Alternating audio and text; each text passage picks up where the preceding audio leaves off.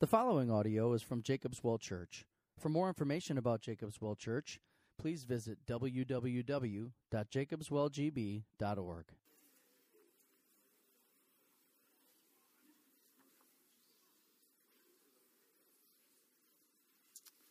As you take a seat, I just want to mention that Chad and I have both pre-ordered books for these studies, and so if you sign up for one, we can get it to you this week or next Sunday. And so, if you decide to get it electronically, just mark the box that says you already have the book, and that would be fine. So, in 1992, a group of historians gathered together to compile information about the history of war since 3600 BC. And what they found was that over the 5,600 years that they were studying, only 292 of those years were years of peace. Of the 5,600 years, 5,300 of them were years of war and battle. In fact, they counted over 14,000 wars that had been fought during that time. You know, the culture, the humanity that we live in has a flavor of war, a flavor of battle at all times. And it's not only a military, physical battle, but there are spiritual battles going on as well. When you look on the global scale, there is a battle against starvation. There is a battle for clean drinking water. I just read a statistic that every 90 minutes, the course of our worship service, one child dies because they do not have access to clean drinking water. And so there are global battles we fight. There are also national battles we fight. We fight battles against cancer, battles against autism, battles against childhood obesity. We fight battles all over the place. There are even more local battles. This week I read a statistic that Wisconsin, it's at alcoholismstatistics.net, that Wisconsin is the U.S. state with the most heavy drinkers at 7.4% of the population, and it is the U.S. state with the highest rate of alcohol abuse at 11.3%. These are not statistics to boast in, because this brokenness brings brokenness into families and into people's lives. And there are battles being waged every day against this disease. I'm guessing you know your battle. You know your struggles. You know what you're fighting against personally. Maybe you're battling against bitterness or unforgiveness. Maybe you're even battling against busyness and the grind that brings. And today what we're going to see in Scripture is the marching orders for our battle, our battles in this life, both battles inside us, inside our heart, but also battles out in the community and in the world around us. And so if you would please open up to Exodus chapter 17. We'll be looking at verses 8 through 16 today. It's page 59 in the Red Bible, if you have that, and it's page 115 in the Children's Bible. Just to give you, again, an overview of Israel's story, because Israel's story is the church's story. The Israelites' stories are the stories of Christians today.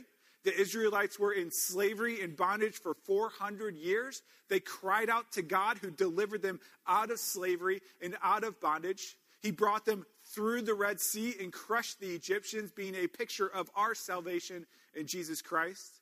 He's taking them towards the promised land of Canaan, of land flowing with milk and honey, which is, again, a reminder of the promised land that awaits for all who are in Christ in heaven. But between salvation at the sea and glory in the promised land of Canaan, there is a journey of faith through the wilderness.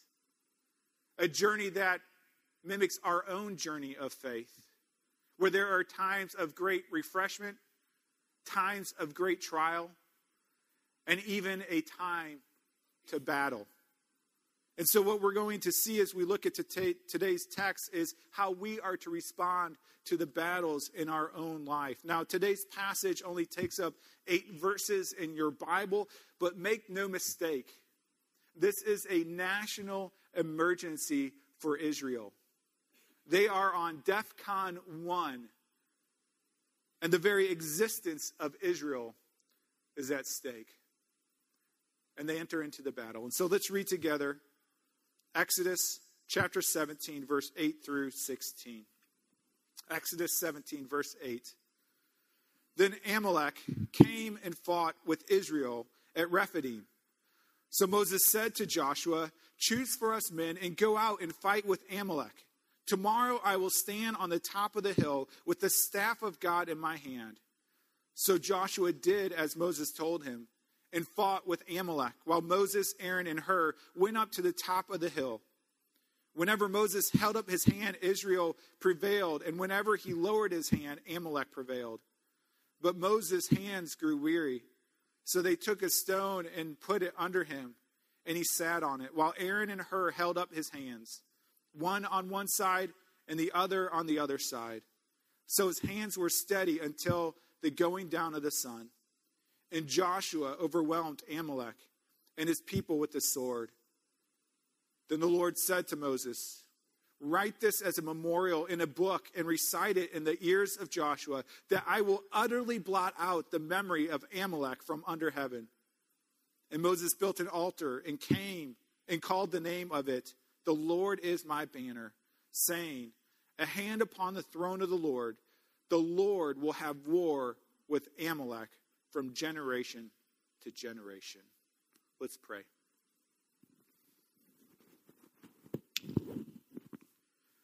Dear Lord, as we come and we look at this military battle that Israel has, we are cognitive that there are many battles in our own lives. Battles in our relationships, battles with addiction, battles with pride. And these battles, Lord, we come confessing they are too big for us. We cannot handle them. And so, God, we pray today that you would give us the marching orders for victory, that we might have the freedom that you have saved us onto. We pray this in Jesus' name. Amen. In the beginning of the world, God created Adam and Eve, and there were no battles. There was perfect harmony. But Adam and Eve sinned against God and unleashed a tidal wave of brokenness and destruction over the entire world and over the heart of every man, woman, and child. And for that reason, Christians are called to a lifestyle of battle, battling against the effects of the fall, battling to bring forth the redemption of God into every sphere of life in the world.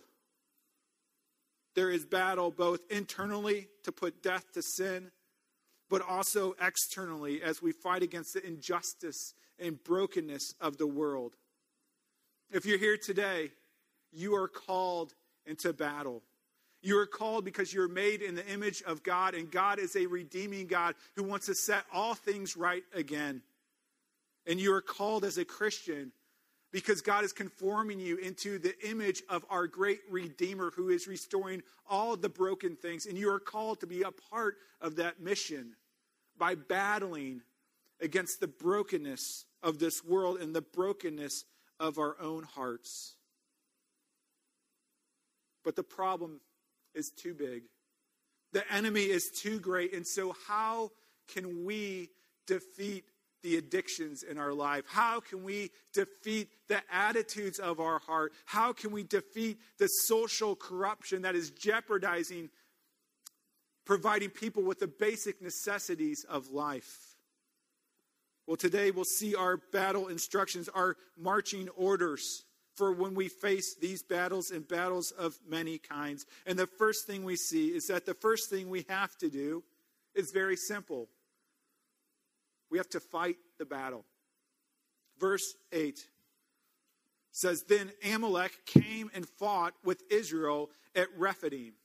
The Amalekites were a nomadic people, and they survived by attacking and plundering other people. They were like big bullies, or they were like pirates, but on dry land. They would go in and they would attack the people, and they would take from them whatever they could, whatever was precious, whatever was valuable.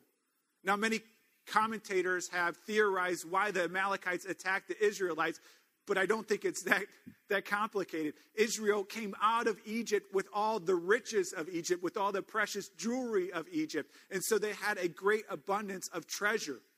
Not only that, but if you look earlier in the chapter, Israel now had an unlimited supply of water in the wilderness. And so there were many reasons for Amalek to attack the Israelites and plunder them. We continue on in verse 9. And it says, so Moses, who's not at least 80 years old at this point, said to Joshua, choose for us men and go out and fight with Amalek. Tomorrow I will stand on top of the hill with the staff of God in my hand. So Joshua did as Moses told him and fought with Amalek, while Moses, Aaron, and Hur went up to the top of the hill. When Israel was in Egypt, the Lord conquered Pharaoh, with Israel never having to raise a sword. At the Red Sea, when Israel was surrounded by the Egyptian army, you may remember that glorious passage in which Moses said to the people, fear not, stand firm and see the salvation of the Lord, which he will work for you today. For the Egyptians who you see today, you shall never see again. And then it says, the Lord will fight for you, and you have only to be silent. In the midst of their salvation, God was calling them to do nothing but to trust the Lord and his power. But in the midst of their spiritual maturation, their journey in their faith, God is calling them to engage. He's calling them to go and fight the battles. Now, as we apply this text, we have to make a very important distinction. Israel was not only a spiritual entity, but it was also a political entity. And as a political entity, they had the right to bear the sword. Their president was God. They were a nation, Israel, and they had the right to defend themselves. And so the people of God in the Old Testament had the authority to wield the sword and to actually take physical battle against people. But the church is not a political entity. We are a spiritual entity, a moral entity. And so we do not fight against evil with the sword, but we fight on our knees. We fight the spiritual battle. Now, this is important for applying, because I don't want you to go out and start throwing swords around. That's not what God is calling us to do. But we still have many battles in our life. In 1 Timothy chapter 6, we are told to flee from spiritual immorality, particularly the love of money, something none of us struggle with, I'm sure. And then it says, but as for you, O man of God, flee these things, pursue righteousness, godliness, faith, love, steadfastness, gentleness. And then it says this, fight the good fight of the faith. If you are here today and you consider yourself a Christian, you are called to fight the good fight of faith, to put to death sin in your life, and to receive the righteousness of Christ upon you, and to live accordingly. God doesn't call you to be passive in your struggles with sin, but to fight the battle against sin with vigor and determination to the very end. You know, I have many, many, many battles in my life. A few weeks ago, we talked about grumbling. Evidently, it was a sermon that God wanted me to preach to myself and for you to just kind of overhear it. Because once I was studying the topic of grumbling, what I realized is that I grumble all the time. And my grumbling is a reflection of a bitter heart. And so that week, God was going to work on me to cast out my bitterness, to work on my grumbling. And it was funny because one night I didn't eat dinner. I didn't have time. I got home late and I prepared this snack and it took me like 20 minutes and I was so hungry I wanted to eat it. And I finally got it and I was going to sit down to eat the snack and I went over to get a glass of water from the fridge. And so I went over and I stuck my cup in to get ice out of it. And no ice was coming out. You could hear the motor going, but no ice was coming out. And so I tried it again and again, thought maybe the ice has to come down. I don't know what it is, kept pushing it. So finally, I opened the freezer door to see what was wrong. And as I opened the freezer door, ice went everywhere. because there was a jam in there. And simultaneously, this is not a joke, simultaneously, my wife and I said, do not grumble, do not grumble, do not grumble, do not grumble, do not grumble, do not grumble, because I was so hungry. All I wanted to do was eat my food. But I had to clean up all this ice from our wood floors. You know, I said this many times before, but I think it's worth saying again. I'm not worried about the Christian that struggles with sin. I'm worried about the Christian that doesn't struggle with sin. Because if you are not struggling, if you're not battling against sin in your life, it means that you have either waved the white flag and surrendered to it and said, I have no chance of victory, I'm just giving in. Or you have minimized the sin in your life. You have not recognized that there's enemy attacking you. G.I. Joe used to say, knowing is half the battle. I'm guessing you know your battle. You know your struggle. Have you waved the white flag? Have you given into it? Have you surrendered? Have you said, there's no way I could possibly win? God calls us to fight the battle, to fight the good fight. Of course, this doesn't only apply to us personally, but also globally and locally. God calls us to engage in the battle against the brokenness of this world. And to be honest, it's not that hard. The hardest thing about engaging in the battle of this world is simply showing up. It's so much easier just to live life for yourself. But God calls us to enter into the brokenness of our neighbors and of our family and of our friends and of strangers, and to replace their misery with mercy. So God calls us into battle, to go and fight in the battle. Now, if this was all there was, we may be encouraged and say, let's go fight, and we run out and we make war with sin and with injustice and things of that sort. But again, we will soon find out that the war is too great for us, that we are simply too weak to win. And so the good news is that we do not have to fight alone, but that there is one greater than us who fights with us and fights for us. Look in verse 8 again.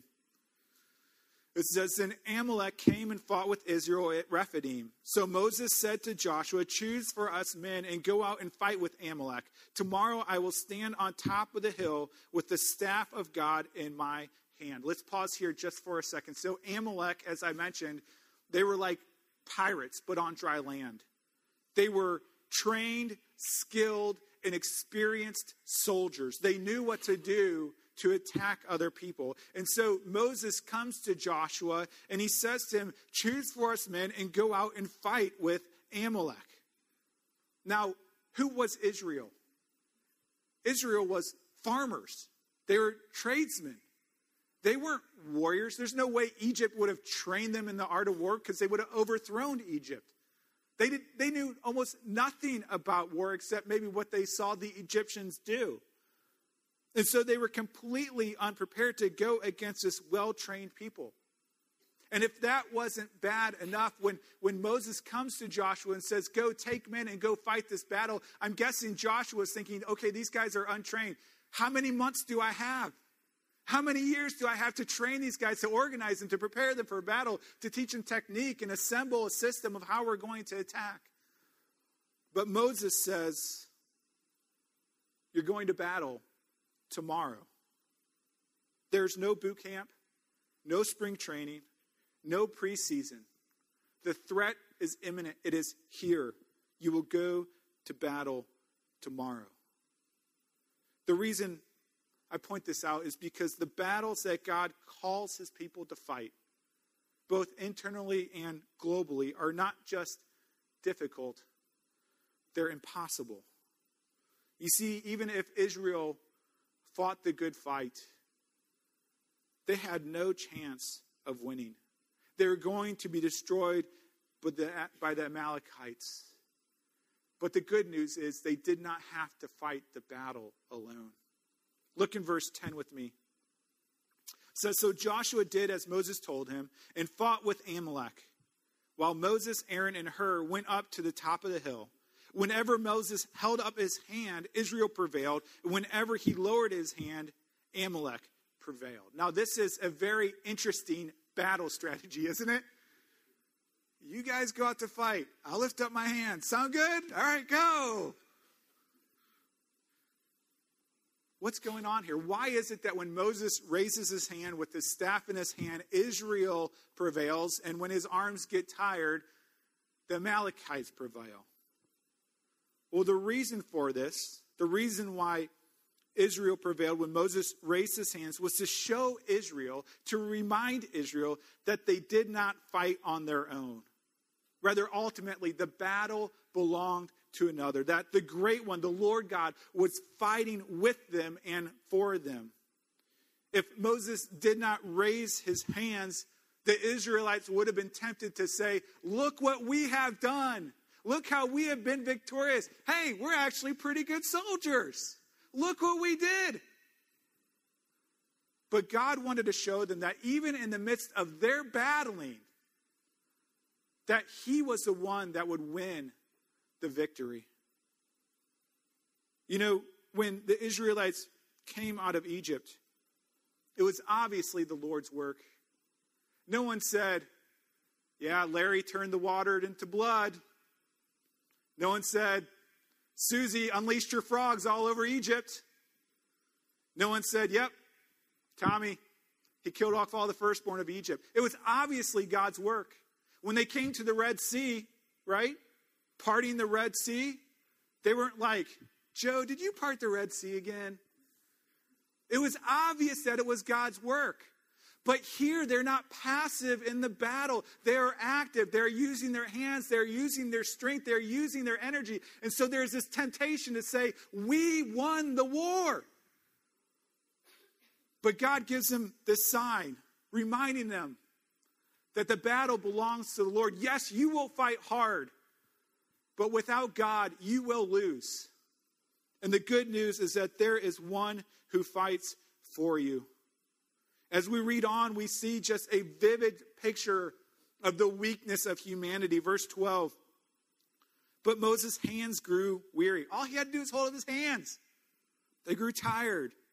So they took a stone and put it under him, and he sat on it, while Aaron and Hur held up his hands on one side and the other on the other side. So his hands were steady until the going down of the sun.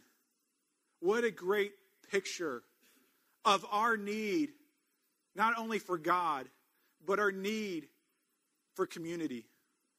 You know, so many of us are facing battles against sin on our own because we are simply too ashamed to bring it to the light. We don't want anybody to know. And Satan wants us to think, you can conquer this on your own.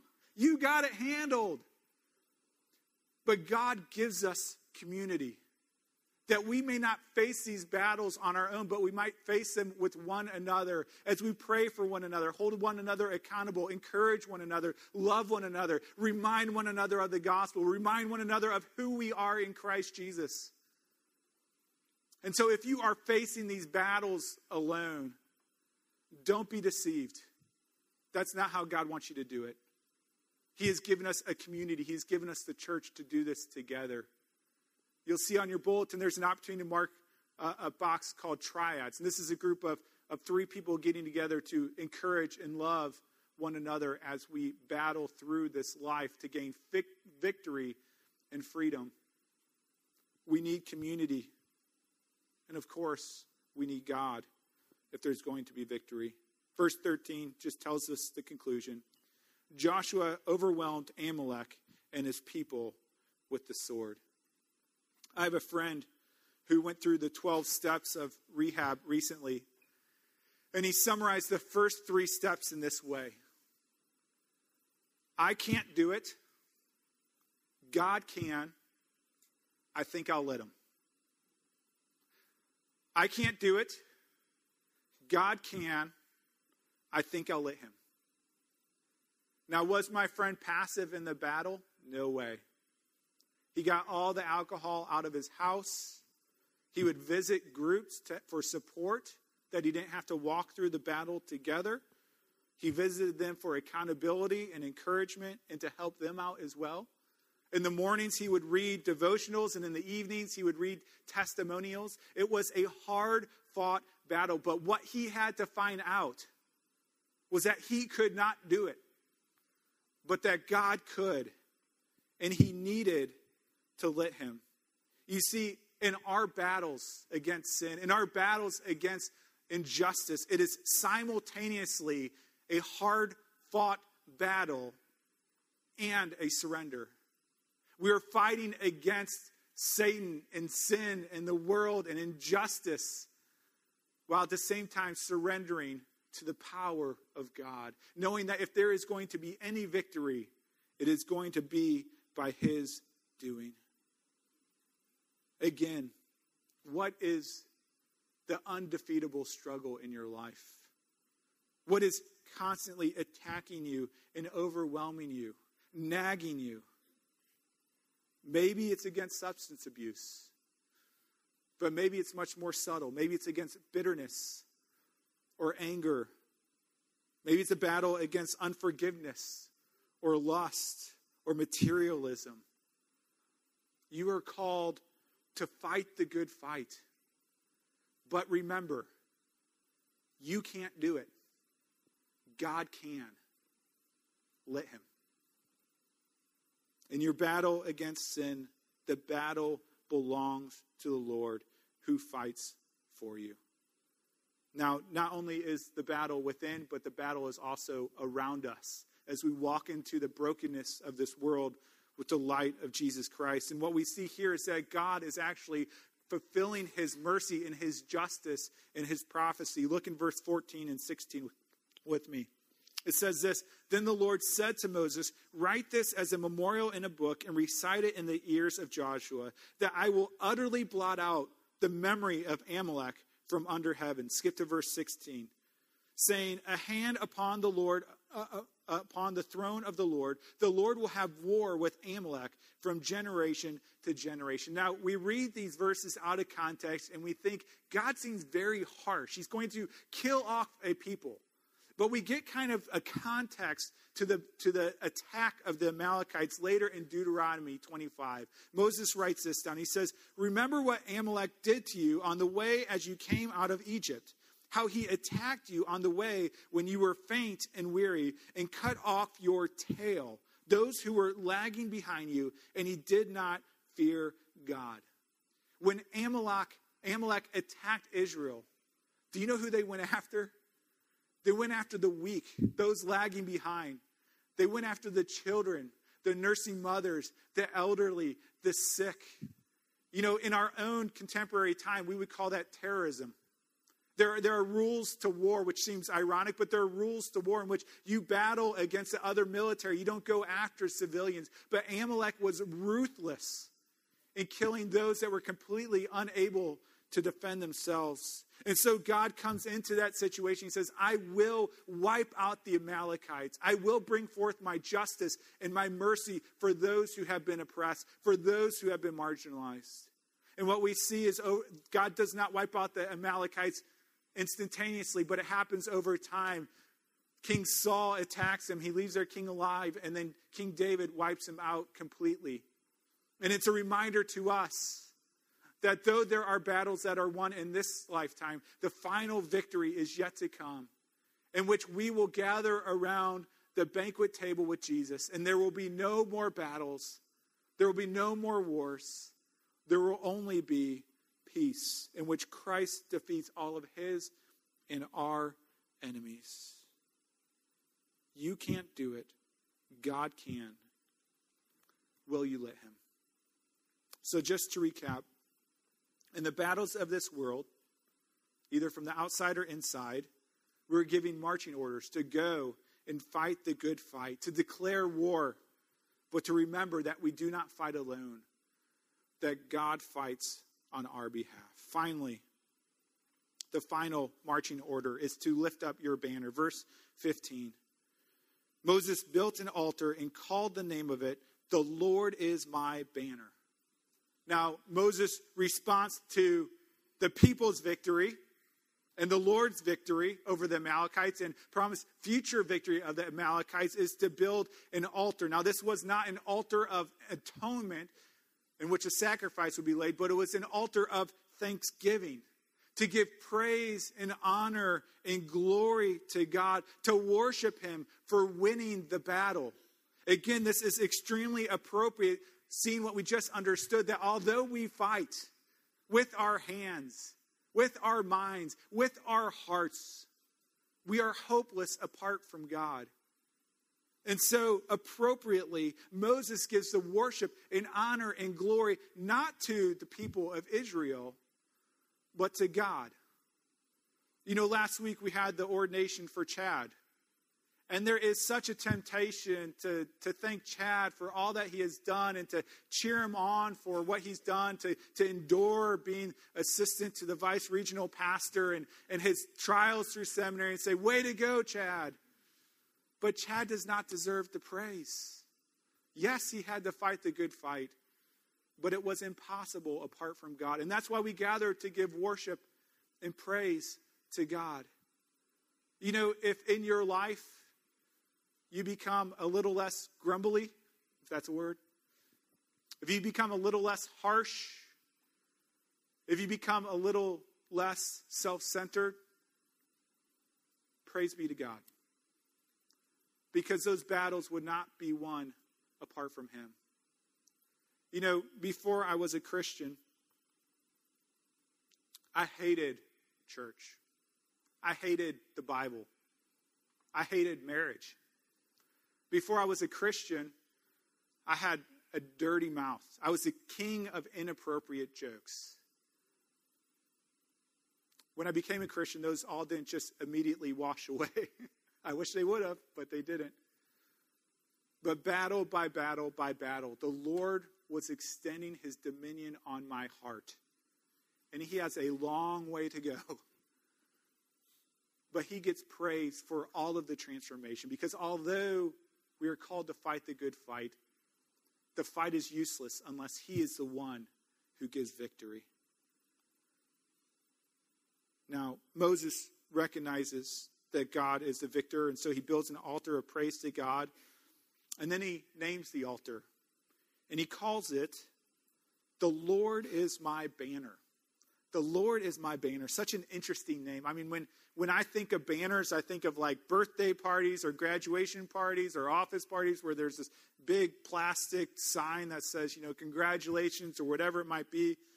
But in the context of Moses, it means something a little bit different. So I just want to read to you from D.K. Stewart, who's a commentary on this. And this is what he says. He says, the word banner was not something made of fabric or cloth, but of a decorated pole held high and used as a signal marker. So surely this is talking about Moses' staff.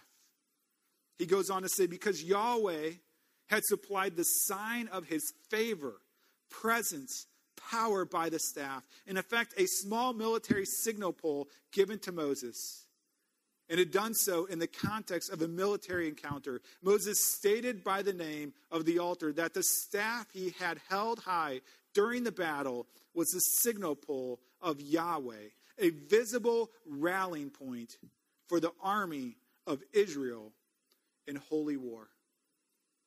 You know, our nation's most famous song is the Star-Spangled Flag, right? The Star-Spangled Banner. And it seems weird to sing a song about a flag, doesn't it? Seems kind of strange to sing a song about a piece of fabric. But you see, that flag stands for so much more, doesn't it?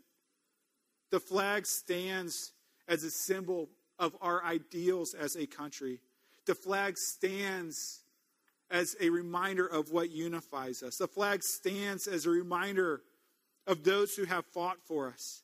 The flag stands as a banner of hope because on the battlefield, if the flag was still standing, it meant the battle had not been lost. Moses' banner was his staff.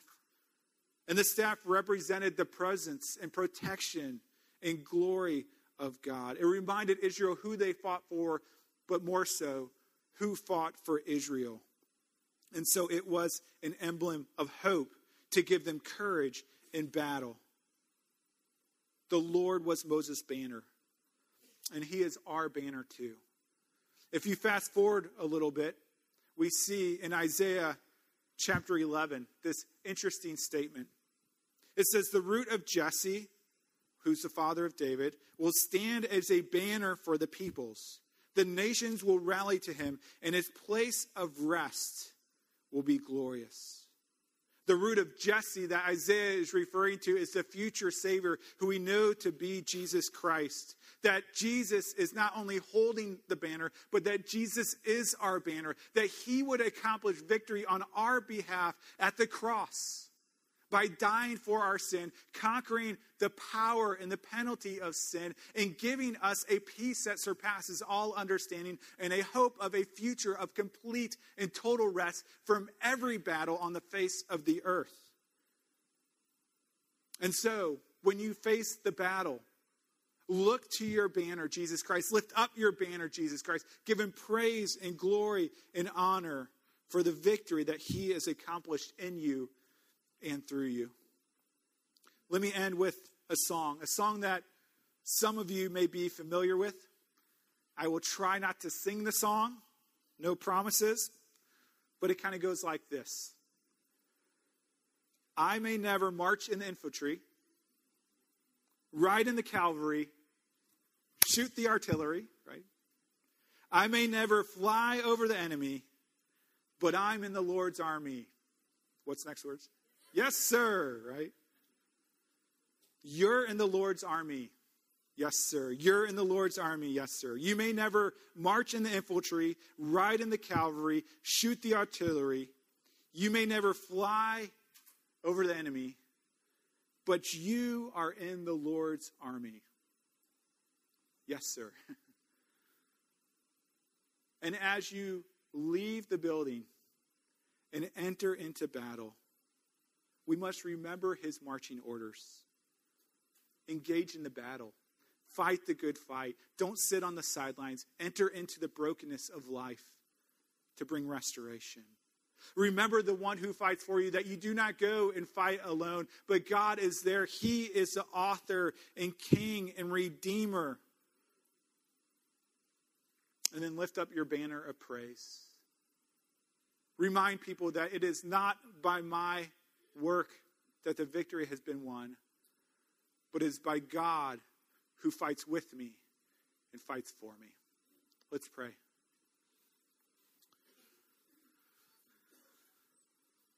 Lord, you are the great warrior, and your battle comes to bring freedom, but also peace. God, I confess that so often I look to my own efforts, my own strengths, my own powers, and I forget completely about you. And so, God, draw yourself to our hearts and to your minds as we engage in the battles that you have called us to. Lord, as we turn to your supper, remind us of the victory that we have in Christ. Remind us that you won by conquering the grave. And we pray this in Jesus' name. Amen.